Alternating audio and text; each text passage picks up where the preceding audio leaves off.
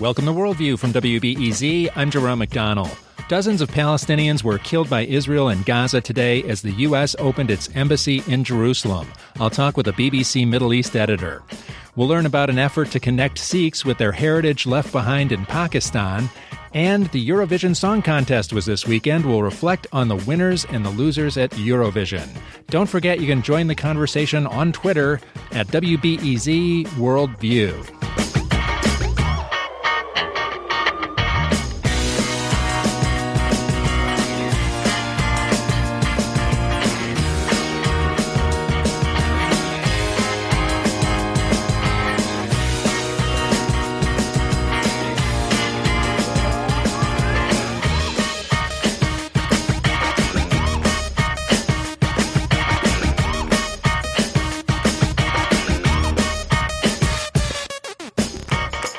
This morning in Jerusalem, the new U.S. Embassy in Israel was unveiled as more than 50 Palestinians were killed by Israeli forces in Gaza. Israeli Prime Minister Benjamin Netanyahu praised the decision to move the embassy at a ceremony in Jerusalem. Last December, President Trump became the first world leader to recognize Jerusalem as our capital. And today, the United States of America is opening its embassy right here in Jerusalem. Thank you, President Trump, for having the courage to keep your promises. Today, the embassy of the most powerful nation on earth, our greatest ally, the United States of America, today its embassy opened here. President Trump joined the celebration by video from Washington, D.C. Today we officially open the United States Embassy in Jerusalem. Congratulations. It's been a long time coming. Israel is a sovereign nation with the right, like every other sovereign nation, to determine its own capital. Yet for many years we failed to acknowledge the obvious, the plain reality that Israel's capital is Jerusalem. Today we follow through on this recognition and open our embassy in the historic and sacred land of Jerusalem. And we're opening it many, many years ahead of schedule. Former U.S. presidential candidate Mitt Romney condemned the decision to pick evangelical leaders Robert Jeffress and John Hagee to pray at the invocation at today's ceremony. Romney tweeted today, Robert Jeffress says you can't be saved by being a Jew, and Mormonism is a heresy from the pit of hell. He said the same about Islam. Such a religious bigot should not be giving the prayer that opens the U.S. Embassy in Jerusalem. That was a tweet from Mitt Romney today. Here are a few of the pastor's controversial comments on religion. Mohammed was nothing but a bloodthirsty warlord who beheaded 600 Jews who would not follow him into battle. True. Islam is wrong. It is a heresy from the pit of hell. Mormonism is not Christianity. It has always been considered a cult by the mainstream of Christianity. And here's the deep, dark, dirty secret of Islam. It is a religion that promotes pedophilia, sex with children. That's Robert Jeffress, who spoke today at the opening of the U.S. Embassy in Jerusalem. And evangelical leader John Hagee was also a controversial choice to speak. Here are some of his thoughts on religion and modern society. If a nation does not obey the law of God, the judgment of God comes. Fast forward to the year 2001. What happened in the year 2001? 9/11 happened in America. You could only say that this was the judgment of God on our country. God paints the portrait of the ideal woman, and it takes time to mention that she is a mother. If the secular humanist of the 21st century took his brush to paint the portrait of the thoroughly modern Millie, it would be with a cigarette dangling out of her mouth, smoke twirling out of her nostrils, language that would make a sailor blush.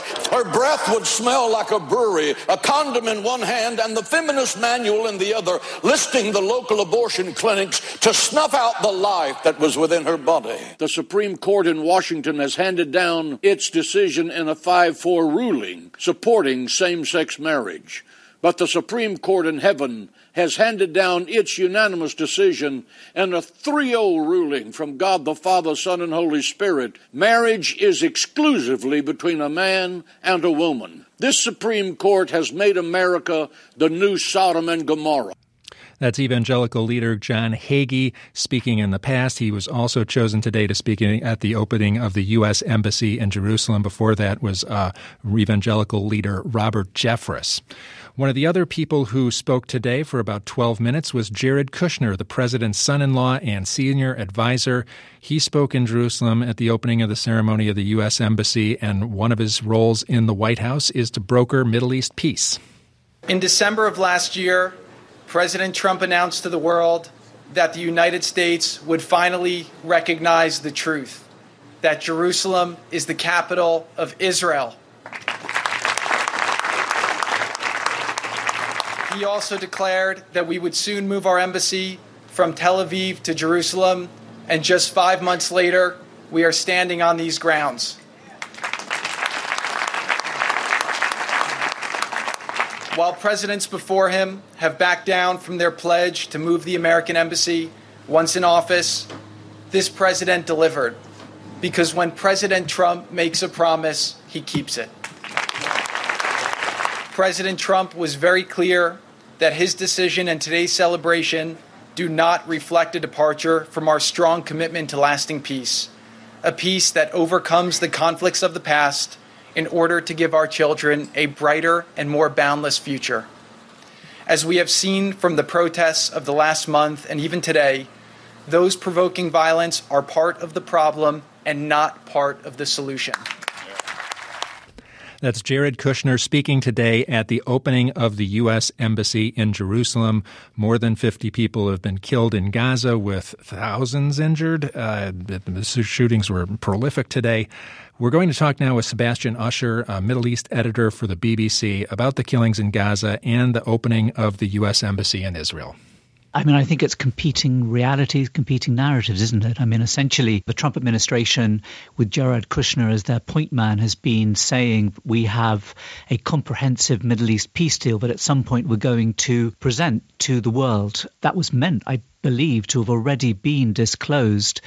And actually, President Trump's decision, his announcement about Jerusalem, was probably one reason why it hasn't yet been released. So I think what Jared Kushner is trying to do there is to separate what was going on in Gaza from what he and the Trump administration have in terms of a peace deal to lay on the table. I think, like Israel, their position is that what's happening in Gaza is in a sense not a reality, or not that important a reality. This is a kind of holdout, according to them, by the extremists, by Hamas. It's their last ditch effort to get people out there, to get dead bodies on TV, to try and divert the story and make it something different. From a Gazan perspective, that's obviously quite the opposite. I mean, yes, Hamas and other organizations have been involved in these protests, no doubt. But there's also been a groundswell of popular opinion moving towards this, and a sense of frustration and anger that was further fueled by President Trump's announcement back in December. And this sort of sense that there's nothing left to lose, which from time to time we've seen amongst the Palestinians when the worst violence, the worst unrest has happened. We're beginning to get a sense of that from today. The casualty figures today are really very, very big compared to what's been happening over the past 6 weeks of this protest, which in a sense peaked in the first couple of weeks, then seemed to go down. This is a resurgence and beyond of this. This is the worst casualty toll amongst Palestinians since the 2014 2014 war. And this could continue for several days. So I think that needs to be taken into account. Sebastian, do you think that it's realistic that the Trump administration wants a Middle East peace deal? Most observers seem to think that this embassy in Jerusalem seemed to negate that entirely, and that no Palestinian leader is going to sign on to any peace deal, while there's this situation and all these bodies. Well, the Trump administration has tried to finesse that by essentially implying that the Palestinians don't really need to be involved in the deal. They will be presented with it. I mean, Jared Kushner has made a big thing that he went round to everybody. He listened to everybody. He's taken in what they were saying. Even in his speech today, he was saying that both sides, the Israelis and Palestinians, may see that they'll actually gain more than they even give in a deal. But that isn't the sense, I think, that most people watching what's been going on, not just Palestinians, but around the world, have felt. That this is a gamble, essentially, and we'll see if it's actually played out in reality or not, because it hasn't yet been, by the Trump administration, that by disrupting the whole way things have gone before, by taking a purely business angle to this, saying let's get the most difficult part of a deal off the table before we even start the talks, take Jerusalem away. They've been implying this will make things easier rather than harder. What you see in Gaza today implies quite the opposite. But Kushner and Trump and his administration are essentially saying, don't look at that. Don't be misled by that. That's just a passing thing. It doesn't really matter that much. Things have changed. And I think the other thing that they're putting a lot of their faith in is the change in the Arab world in some of the most significant countries like Saudi Arabia, which now sees clearly Israel and the Palestinians as a less pressing, urgent cause than the face-off against Iran. And in that face-off against Iran, Israel is proving itself at the moment to be a useful ally for the Saudis, for the other countries that are embroiled in this and have brought President Trump very, very strongly into it as their supporter. His withdrawing from the Iran nuclear deal was part of that. So I think they see a bigger game plan. I mean, essentially, the impression I get is that they're going to present a deal which the Palestinians will not necessarily have approved or signed off on any way before it's announced, if it's announced. And they'll say, that's it. That's the reality. Just as today, Kushner and President Trump and Benjamin Netanyahu are all saying, we're just acknowledging reality. This is history. We have to face this.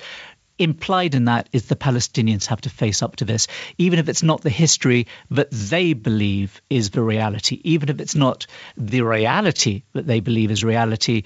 This is it. There's nothing else. The Palestinian perspective doesn't really exist anymore. And I think the frustration, anger you've seen will just grow the more that sense increases. And tomorrow it's going to be Nakba Day, and the protest is supposed to be bigger than today's, and they'll push their reality.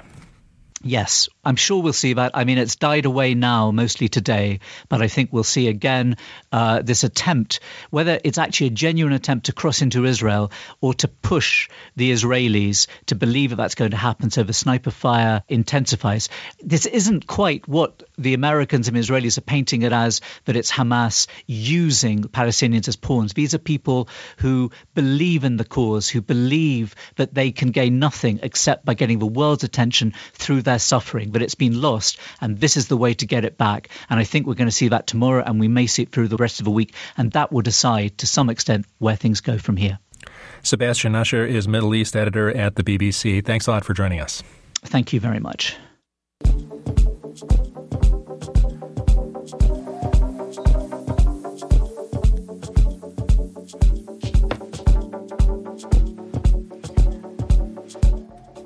Coming up after the break, we'll talk about an effort to connect Sikhs with their heritage left behind in Pakistan. I'm Jerome McDonnell. You're listening to Worldview on WBEZ.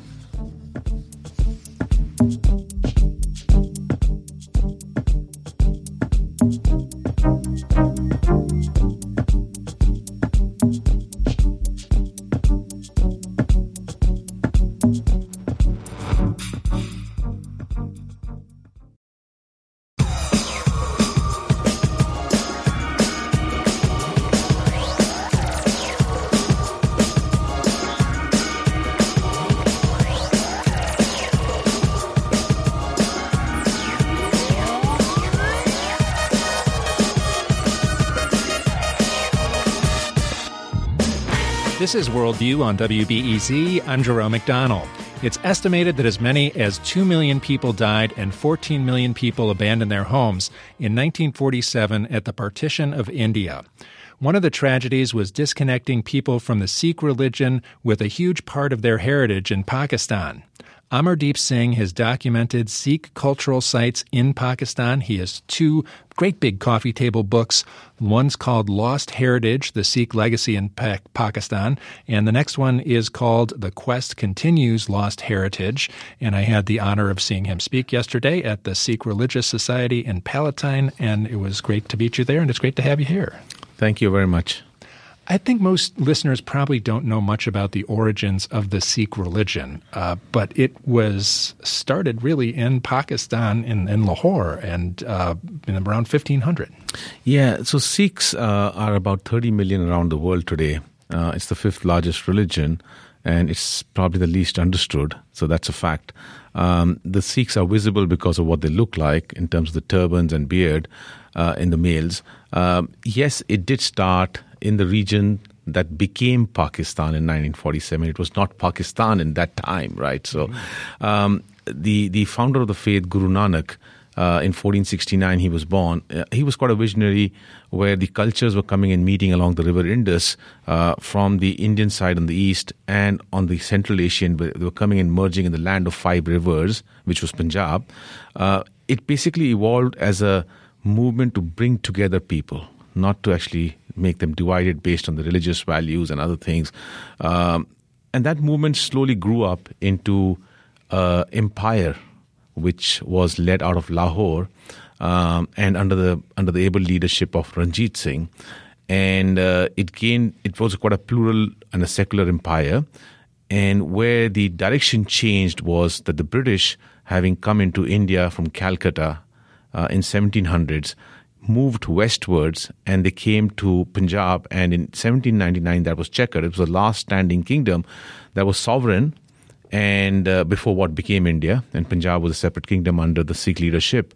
And finally in 1849, after the Second Anglo-Sikh War, it collapsed and the empire became a part of what became British India. The key here is that 98 years later, in 1947, as the British are leaving what was the British India, they decided to divide it based on religious lines. A democracy that was founded based on religion led to a concept which was a two-nation theory, which assumed that the Hindus and the Muslims could not live together. And that resulted in division of India and formation of Pakistan and India, and the Sikh community was ousted from the lands as much as the Muslims were ousted from Punjab on the east side. Can you give us some idea of how much the Sikhs left behind in Pakistan? Because you had maps up on the wall yesterday, and it looked like most everything of their culture and heritage they had to leave behind. Yeah, so first and foremost, one needs to understand the cleansing that happened on both the sides because of civil war did not just impact the Sikhs. I want to make that very clear, because Hindus, Muslims, Sikhs all fought in that civil war for the blood of each other in 1947. Now, that's history. But from a Sikh perspective, because my work is on the Sikh legacy remnants in Pakistan, which I'm exploring after 7 decades, the one slide that I showed was that if you take in 1849 what was the empire of the Sikhs from Lahore, and you then map it on what became India and Pakistan 98 years later in 1947, the one point that stands out is 80% of that territory is today in the territories that became Pakistan, and literally only 14 to 15,000 Sikhs are living there in Pakistan today. So in the cleansing that happened, the Sikhs, as they moved out, they pretty much left most of the heritage and the footprints in the lands that became Pakistan. Give us an idea what that means in the number of gurdwaras and cultural buildings there. Oh, every place, every nook and corner had the life of the Sikhs pretty much intertwined into the culture, which was a pretty secular, pluralistic culture because faiths were living together in that area. I think the key is not about how many sites, because it's very, very tough to estimate after 7 decades when no work has been done in this domain. I've been fortunate enough to travel to 126 cities and villages across Pakistan, right from the northernmost territories to the southernmost parts, and I've found footprints tangible and intangible in every place. But what I think the point that I want to make is that when communities get ousted from their traditional lands, where they've kind of churned their entire history and one event throws them out, which is something that's happening in the world even today. Yep. Communities get displaced. And then you ask the generations later on, and in this case, 70 years later, if you had an access to go back to your lands, and if you ask a Sikh today, they cannot think more than 2 or 3 religious sites that are opened and operational. And that is the point that one is trying to make, is that legacies and their footprints, if not allowed to be accessed, get reduced to religion. I'm talking with Amardeep Singh, and we're discussing the Sikh cultural sites in Pakistan that he's explored in his books, Lost Heritage and The Quest Continues, Lost Heritage. I don't think most people, tell me a little about yourself, because I imagine it's pretty interesting to go to Pakistan and do this work and try to unearth cultural centers and ruins and all sorts of things that you've done. You live in Singapore, and you chose to do this after a career change. I don't know if I made a choice for a career change, but I stumbled upon something. I'm actually qualified as an engineer, and I've done an executive MBA from University of Chicago. So in many ways, I have an educational footprint from this city. But I have made my career with American Express and in the corporate world, where I was for 25 years. And the last role that I did for 8 years when I left in 2014, in the American Express, I was the revenue management head based out of Singapore for Asia. So it was a pretty demanding and challenging role. But sometimes you can rationalize things when you look back in the past as to, okay, this is how it happened and I made an effort. But reality is, as I was living the moment, I didn't know what I was doing because I was just doing a 9 to 5 job in the American Express. But what I was doing was I was very passionate about the subject of history, spirituality, visual arts, and also I was writing for magazines. And when in 2014 I stepped out of American Express, I think the divine chose that he's prepared now to undertake another task, and he shut my doors for the corporate world. As much as I tried, I could not re-enter for whatever reason, and then starts my journey in 2014 from a casual visit to Pakistan. And I call myself as an accidental author and accidental researcher, because what we've done in a short span of 3 years is to generate 1,000 pages of a journey across 126 cities on a subject that the world has been silent for 7 decades. And I can't understand why the educational institutions have not taken on this subject to research in the lands that became Pakistan, because UNESCO's, World Bank's, and the others are looking at sites of the Buddhist era and the many other dynasties and religions, but no one has looked into the subject. So I think in many ways I'm a pioneer who's kind of seen and documented with a hope to bring about change in the minds of the people, that this subject also needs the world's attention. When you go back and look at some of these sites in Pakistan, what are they today? I mean, you mentioned there's a few prominent ones. I was at the Lahore Fort about 5 years ago and saw a pretty prominent Gurdwara there.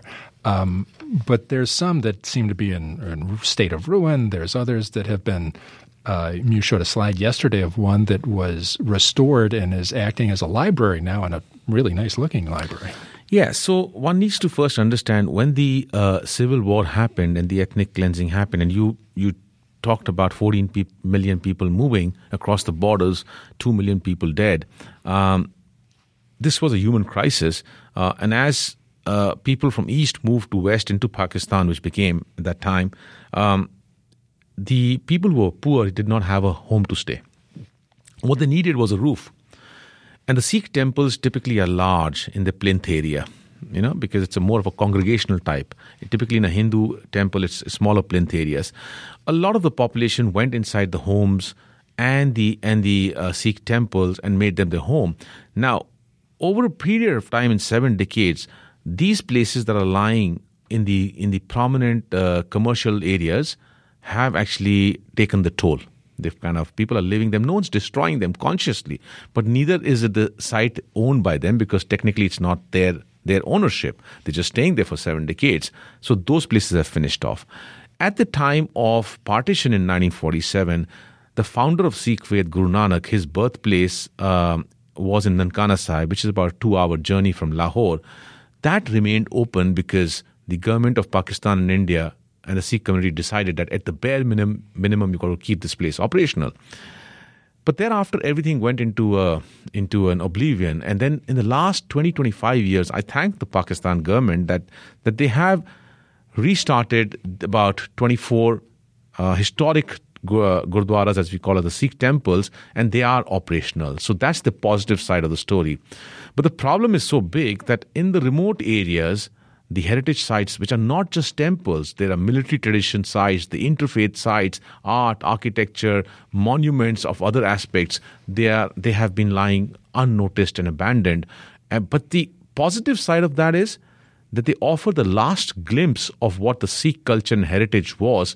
Because I say this openly, that the Sikhs, as they migrated towards India, they took on the mantle and destroyed their own heritage themselves, because in the name of modernization, they didn't put the mindset into what it takes to preserve a place. So the last footprints are actually lying only in Pakistan, in the remotest of the areas. And that gives us an opportunity. It's a sad story, but there lies an opportunity as to how do you preserve some of these sites for the next generation.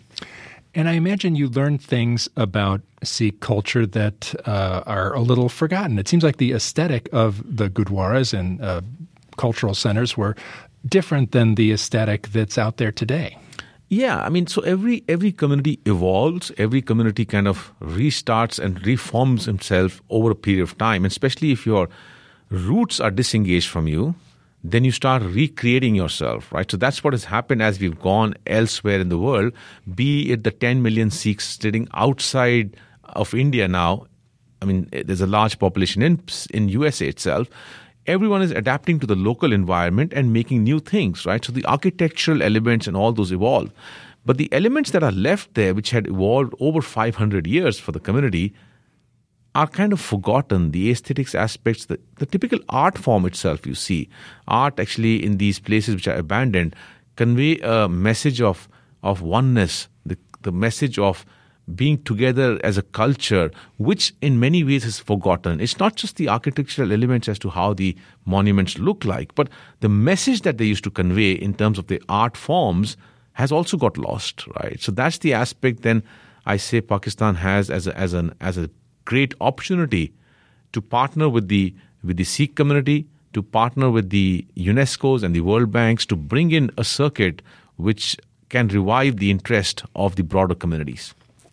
It seems like there is a opportunity to recognize a kind of broader humanity outside of just religious identity here. You've got something that can bring people together and be really helpful to everyone's culture. Yeah. So the first thing is, I mean, in spite of all the images that has been formed about certain geographies around the country without naming any geography, the fact is, in my pursuit, as I've stepped into Pakistan, the most beneficial thing, most optimistic thing that I find is the people themselves, how they actually embrace you, how they remember how your forefathers stories that they heard in the lands that they had lived together once, it's yet alive. And it's the people who've made my journey possible. So I have a faith that, if I can actually see that positiveness as a sign that's yet alive, then that positiveness, even in the form of monuments, needs to be taken across the world and a circuit that needs to be built in, because people are great. To bring in a tourist circuit, not just of the Sikhs, but of broader communities across, to see this as a world's common heritage, not just of the Sikhs, but if you start from the Sikh community, then the Jain, the Hindus, and also the Islamic heritage that was abandoned in the East Punjab that went into India needs to be owned as the world's own common heritage. One of the things you were talking about yesterday at the Sikh Religious Society in Palatine was having congregations adopt Gurdwara in Pakistan, or have other people try to go in there and rehab these places that are falling into disrepair. That's an interesting idea. Yeah. So look, I mean, for me, for about 4 years of my life, I've been in a tunnel, right? And I've been in a tunnel because I just believe that there is something lying there and I need to document it. Once you document and create a foundation, on that you can start building castles, right? So I think we've come to a tipping point where I've got the data on the table now. The question now is and this is literally like a startup company. I mean, it's not a company in terms of revenue, but the mindset is the same. So someone who goes in, believes, brings it on the table. Now, can we create a momentum whereby not just the Sikhs, but people across the community, Hindu, Muslim, Sikhs, whose forefathers belonged in these lands and lived together, can they come together and start saying, we will adopt one monument? Because I need a model to showcase to the broader communities that this is how you can bring about change. And I'm willing to actually, through a foundation that I want to create, bring about a change with one monument, and hoping that once you've proven once you've got the proof of concept, it will bring in the attention of the bigger organizations like UNESCO and World Bank to say, okay, we've got to do something on this. Someone has proven it, and that heritage belongs to the world, and this needs to be looked into. Well, you've done a beautiful job documenting the heritage in your books. The photography is fantastic. They're great big coffee table books with a lot of narration about how you go about the journey and what you find when you're there, people you talk to. It's terrific fun. Thank you very much. And thank you for giving this opportunity to me. But, every moment that we can talk and bring the world's attention, I hope we can bring about change. Amardeep Singh has documented Sikh cultural sites in Pakistan, and his books are Lost Heritage, The Sikh Legacy in Pakistan, and The Quest Continues, Lost Heritage. I saw him speak yesterday at the Sikh Religious Society in Palatine, and thanks to Rajinder Singh Mago for hosting me and all the people there. It was great to see everyone. Thank you. Thank you very much.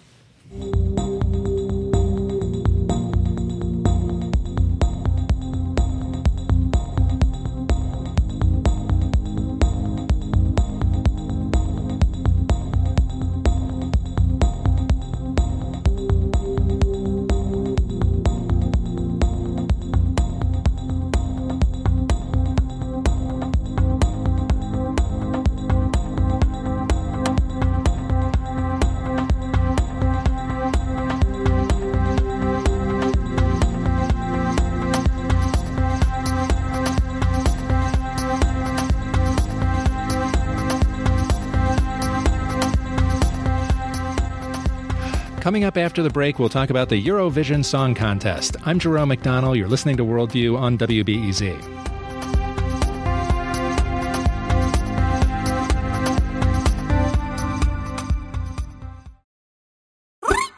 Ouch. Ha. La. Ouch. Ha. La. Ouch. Ouch. Ouch. La. Ouch.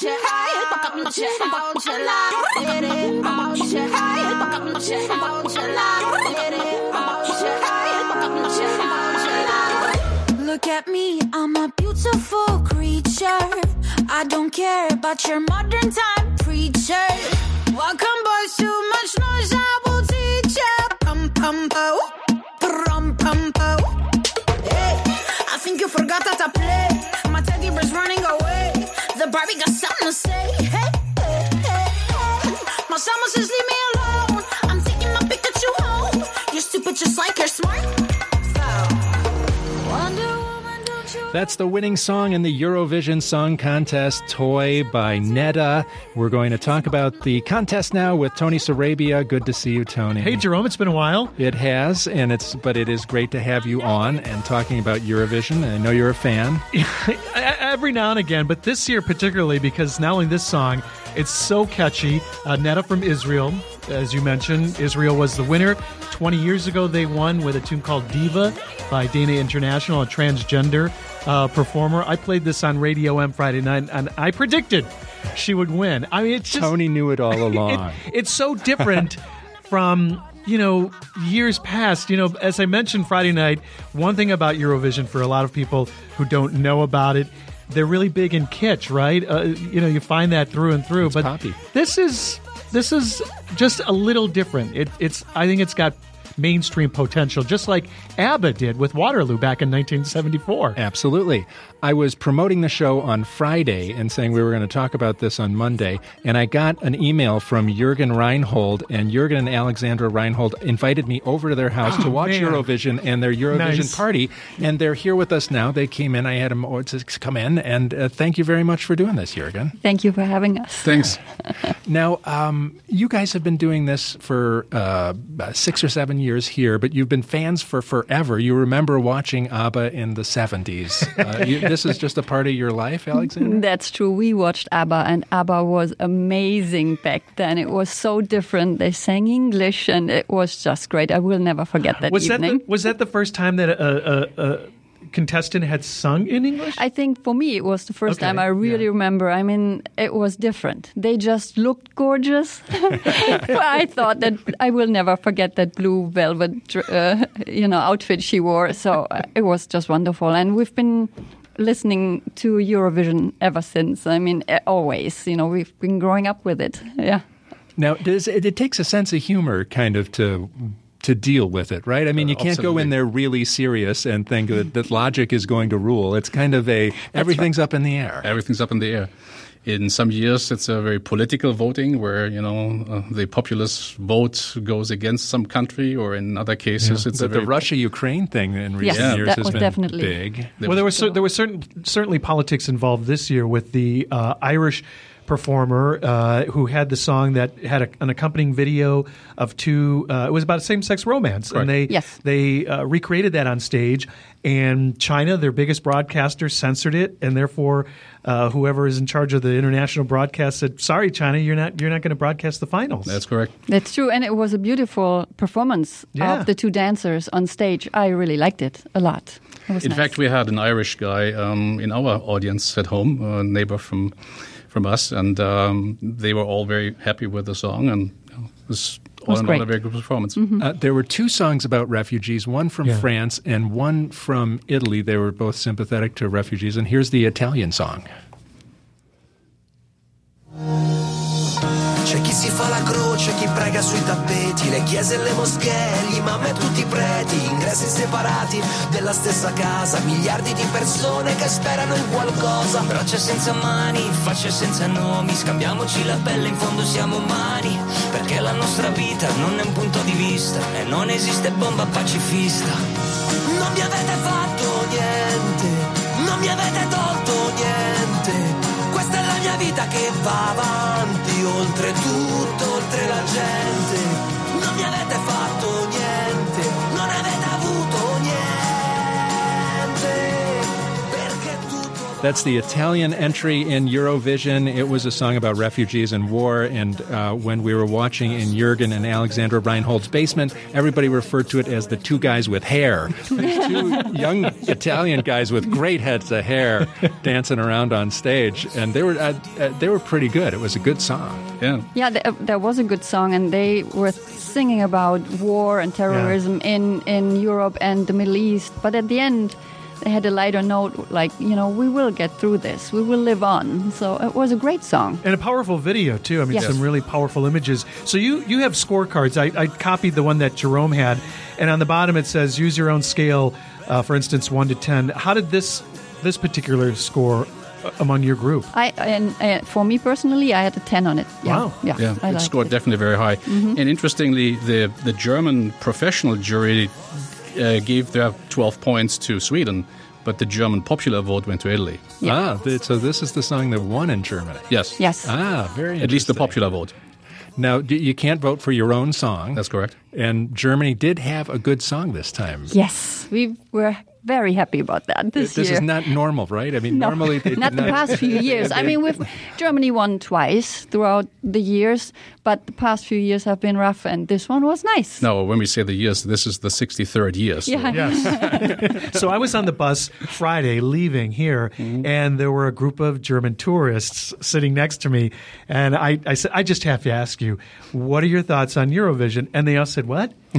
I said, Eurovision, the song contest. Mm-hmm. We don't watch that. I don't know anybody who watches that. The music's terrible. So I was, because I've been told it is the most watched program in the world, surpassing World Cup. So I was just a little surprised that, very small sampling, of course, unscientific, but none of them were interested in Eurovision. We talked to our daughter who lives in Germany, and she wasn't watching either. And she's in late 20s. Uh-huh. But there still is a big group of Germans that watched this for sure. Maybe not everybody would like to say, yeah, I watched it. I don't know. But guilty pleasure. Guilty pleasure. But it is hugely watched. I mean, the share in some countries is 90%. Absolutely. In Iceland, I think I saw 90% of all people, 70% in a bunch of people. I mean, they're getting huge shares that are unbelievable. And for us living here in the U.S., the amazing thing is this is a public TV. So all the participant countries and the organization, the EBU, the European Broadcast Union, this is all public TV over there. No commercial break. So I read, it's fun to watch. Yes. Yeah. We were talking about the kitsch factor in all of this, and I've since Netta won, I've read a couple of articles that said, well, maybe all of that's behind us now, the whole kitsch and gaudiness. You both have been watching this for many years. Number one, do you agree with that? Number two, have you seen the kitsch factor sort of diminish over the years?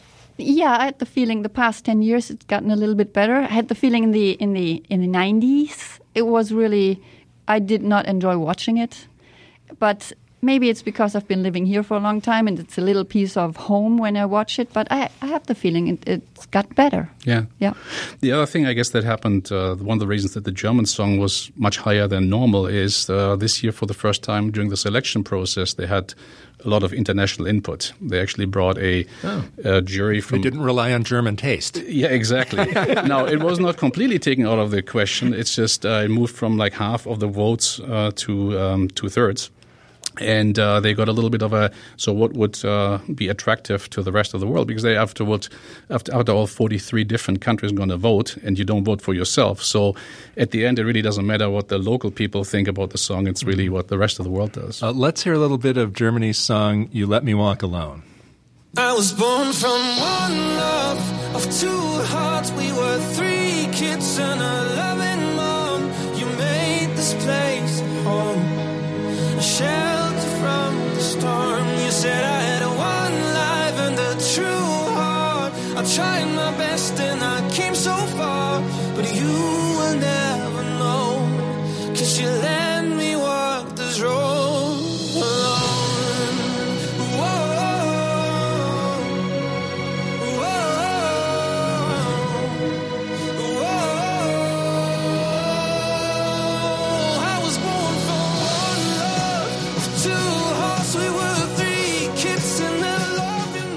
That's Germany's entry in the Eurovision Song Contest, and I'm talking with Jürgen and Alexandra Reinhold. I watched Eurovision in their basement, and Tony Sarabia about the contest, and it's a good song. The guy really delivers it nicely. He's got a nice voice, and it's a good ballady type song, and it was the first time you can remember seeing a 12 in recent years when the judges came in and delivered each country judges announced, and Germany never gets a 12, and this guy got several. Yeah. And they were very, very happy about that. Absolutely. I watched a little clip yesterday from German TV, and one of the singers that had participated for Germany a few years back, Katja Epstein, she said, when you go out there, you have to sing it for yourself and maybe for your grandma, but you have to believe it in your, for yourself. And I think he did that for sure. I had a question about the whole concept of Eurovision. It's called Eurovision. Most of the countries are European countries. How is it that Israel is part of the contest? Yeah. How does that work? I think the rules are, a little bit open there, but Israel was broadcasting the show for a long time. So was Australia. And Australia was invited for the 60th anniversary to participate, so they're the only two technically not EBU members who have been invited. But I'm sure there's I looked a little bit at the rules yesterday. There is really no specific rule that says it can only be European countries. So maybe we'll see China in the future, or maybe even South America, some country in South America. Maybe PBS. I don't know. One of the interesting things about Eurovision is that songs sometimes are kind of surprising that they go up. I don't think anybody in your basement liked the song from Austria, but he just kept getting 12s and doing really well. Yeah. But it was a kind of a bland pop song. I didn't really care for the Cypress song much. Famous. Now, see, I liked it because it had a great dance beat. I kind of called it Beyonce light. The one that I didn't like that Jerome said a lot of your group liked, and it's only because I don't enjoy this particular kind of country music. I like the really old, twangy, sort of almost bluegrassy stuff. That was the band Waylon from the Netherlands. Right. To me, it sounded like it could be someone here in this country. It was a big hit in our basement, right? Yeah. That's true. Yeah. Well, let's hear a little bit of the Netherlands group, Out Waylon, named after Waylon Jennings, and the guy comes out in the flat hat and everything looks like Waylon Jennings, and here's a song.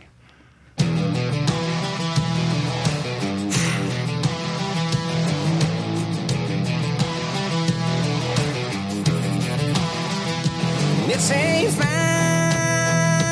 fine line between whiskey and water into wine. It's a long way home when you're down and out here on your own. It don't matter who you are when it's time to lock and load. Everybody's got a little long when a chrome piece hiding in the blackout denim, heartbeat beating to a rock and roll rhythm, yeah. Everybody got a couple. That's the Netherlands entry into the Eurovision Song Contest from the group Waylon. It's a pretty good tune and everything, but I always think if you pick a genre like that, it's got to be hard to break through. If it's not a full pop song that everybody wants to hear, I'm still amazed that the metal groups do as well as they do. Well, metal has a very long history in Europe. I mean, that's part of the almost European music pop tradition. This could be a whole other segment about cultural appropriation of music. But this guy takes it to the nth degree because he's trying to get that twang in there. And I don't know if that's a normal thing in the Netherlands. I don't think so. He certainly pulls it off. He does. In our basement, the idea was the song was fine, but the name, he should not have used the name. Waylon. Yeah. That was the appropriation, not so much the music. All right, let's try to sneak in the song from Cyprus that divides us because Tony likes it. The rest of us at the table don't like it so well, but it did very well in the voting. So here's the song from Cyprus from Fuego. It's Fuego.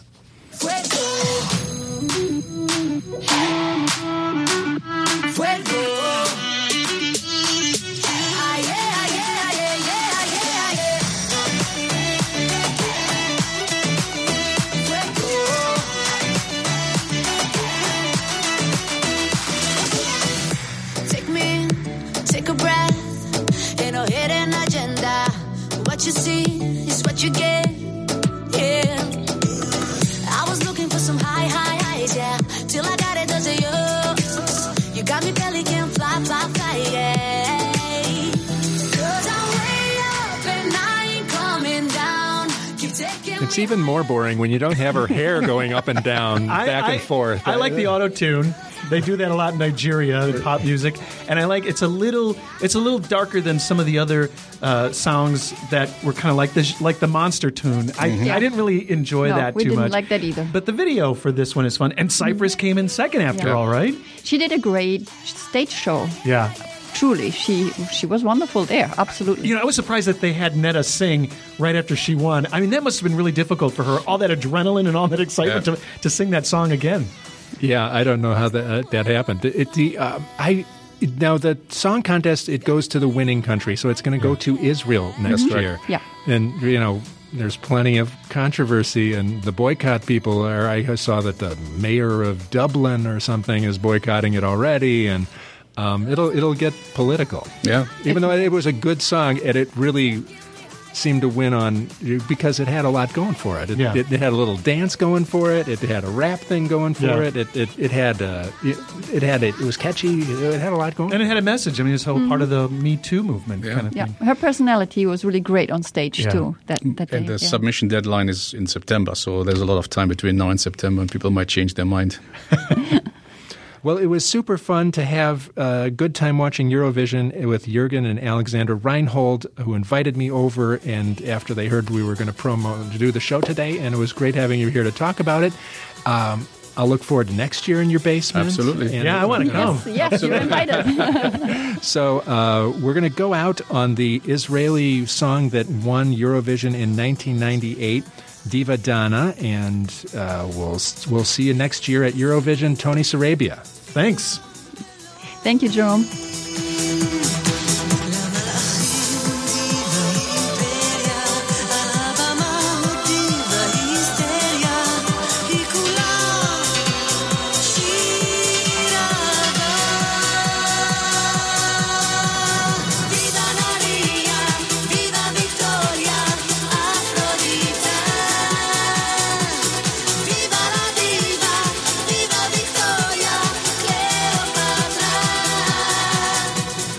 Worldview is produced by Steve Bynum and Julian Haida. I'm Jerome McDonnell. You've been listening to Worldview on WBEZ.